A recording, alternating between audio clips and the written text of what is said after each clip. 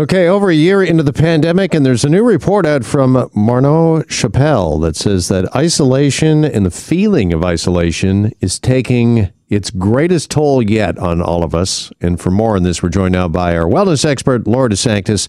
Find her on Instagram at Go With Your Gut. Laura, good afternoon. How are you? Hi, Jeff. Good afternoon. I'm actually feeling a little bit better that I heard that music playing on in the background. I know, the black box, right? A little throwback there. I like it. Nice pick there, Dave. Well done. Let's talk about isolation and the feeling of isolation. First off, just what effect does that have on people's health and wellness? I think everyone responds differently, but I mean, isolation, especially with this year, there's been so many changes to our routines and our well-being and people's mental health and mental state. So when they feel isolated, for some people, and I know even for people that reached out to me, it's that they feel alone or they don't know who to talk to or they feel like they don't have any responsibility or control. And that really does, have so many wide-ranging repercussions, doesn't it? Because when we feel isolated, I think that enhances a lot of other feelings, particularly that of vulnerability. Exactly. I mean, it alters our brain function as well. Feeling vulnerable, increased heart problems, sometimes triggering depression and suicide, poor decision making. So there's a host of different, feelings that we have that affects our emotional health because of loneliness and isolation. All right. So obviously there's some pretty serious impacts. And having said that, let's shift our focus and talk about some coping strategies that people can employ, maybe to battle isolation or the feeling of isolation.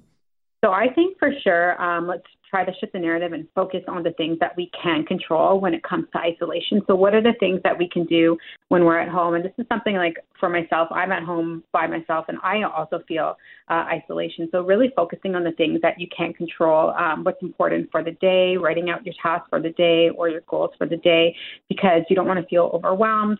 You don't want to feel that a lot of these things are out of your control or think about how long the pandemic's going to last. So really focus and hone in on what you can control for the day or for the week, because that can help change your behavior. Also focus on the things you can control in terms of your responses to other people or how often you go out in public spaces or how often you're watching negative news or negative content on social media. So really pay attention to what you're focusing on. You know, that's really interesting, what you can control, because that is such a big thing during this pandemic, because there's so much that is out of our control, our circle of control or influence. And, you know, there's another variant we're talking about today that they're calling this the double mutant variant. That's certainly concerning. And these are things that we cannot control. But one of the things you can control maybe is how much news you're consuming per day, as you said, or even just this is what I'm going to watch, that I'm going to stream this movie tonight. I've got control of that at least. That's right. So make sure you're informing yourself, but not over-consuming things, because it can definitely be overwhelming. So have those, like time constraints or non-negotiables and say, okay, I'm going to watch the news for, 30 minutes or listen to the radio for 30 minutes every day, and that's going to be it. So focusing, really honing in on what you can control, I think can really help in terms of isolation and also to help manage your anxiety.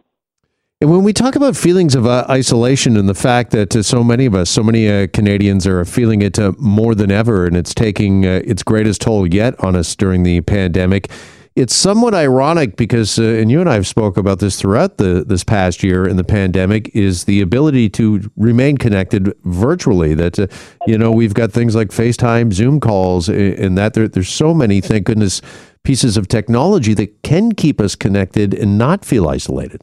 That's right. I mean, I've tried to even switch instead of texting or emailing, reaching out to people and having a call or doing a Zoom call with family or friends. And you can even do that with coworkers. I know some organizations and workplaces, what they do is they have like their morning chit chat where their coworkers will just talk about their family or their day or things that don't really involve work, just to have a little bit of that social face-to-face time, even though it's virtual. And that can really help because we spend so much time right now feeling isolated from one another. So having that morning coffee or that chit chat or making a commitment to have with your friends or family once a week on the weekend to connect via Zoom or even doing a hangout, I think that is very positive, and it will help us feel less lonely, less isolated, less rejected. I got to get back to that because I'll be honest, I've kind of stepped away from that early on in the pandemic. I was regularly checking in with a lot of friends and family just so they wouldn't feel isolated. That, hashtag we're all in this together. And as the pandemic has worn on, I think a lot of things have unfortunately fallen by the wayside, and we've all just worn down, I think.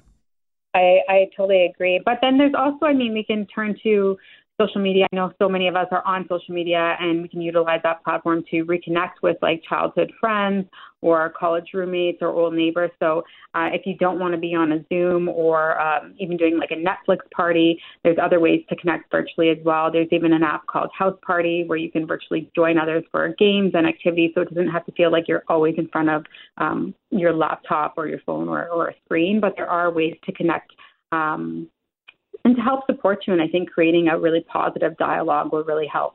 And again, thank goodness we've got that. And I'm just wondering if there's been any research. I'm sure researchers are working on this as we speak to look into how the virtual experience compares to the in-person experience. I'm sure there is. I don't know myself a lot of that research, but you raise a really good point. Yeah, because again, thank goodness we've got that outlet, but you can't think that it fully replaces that in-person experience and that true face-to-face meeting and connection. And even meeting virtually, although it helps, I'm sure it doesn't completely take away these feelings of isolation. That's right. And I think, but I do think, when we were talking about focusing on the things we can control, I think when we're talking about feelings of isolation, also looking at, your physical health. So if you can virtually work out at home, if you can go for walks outside, that's also something that you can control, and that will also make you feel good. So if you're finding that you're not getting the social component or the aspect by doing the virtual connects, then try getting outside and doing the virtual connect when you're outside.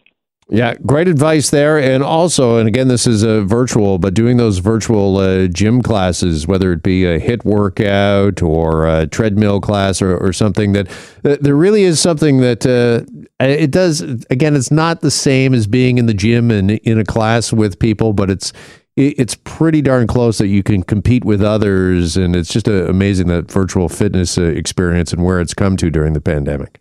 Especially we see that with the streaming of the fitness classes, the yoga classes, the Peloton. I know that's been really popular during the pandemic as well, because you feel that you can connect with your trainer, but there's also other people as well that are going to kind of hit the key goals for the class and for the week. So I find that connection helps because you don't feel as much or so isolated. Absolutely. Our wellness expert, Laura DeSanctis, with us each and every Thursday. Laura, appreciate it as always. Yes. There's Laura DeSanctis. Find her on Instagram at Go With Your Gut.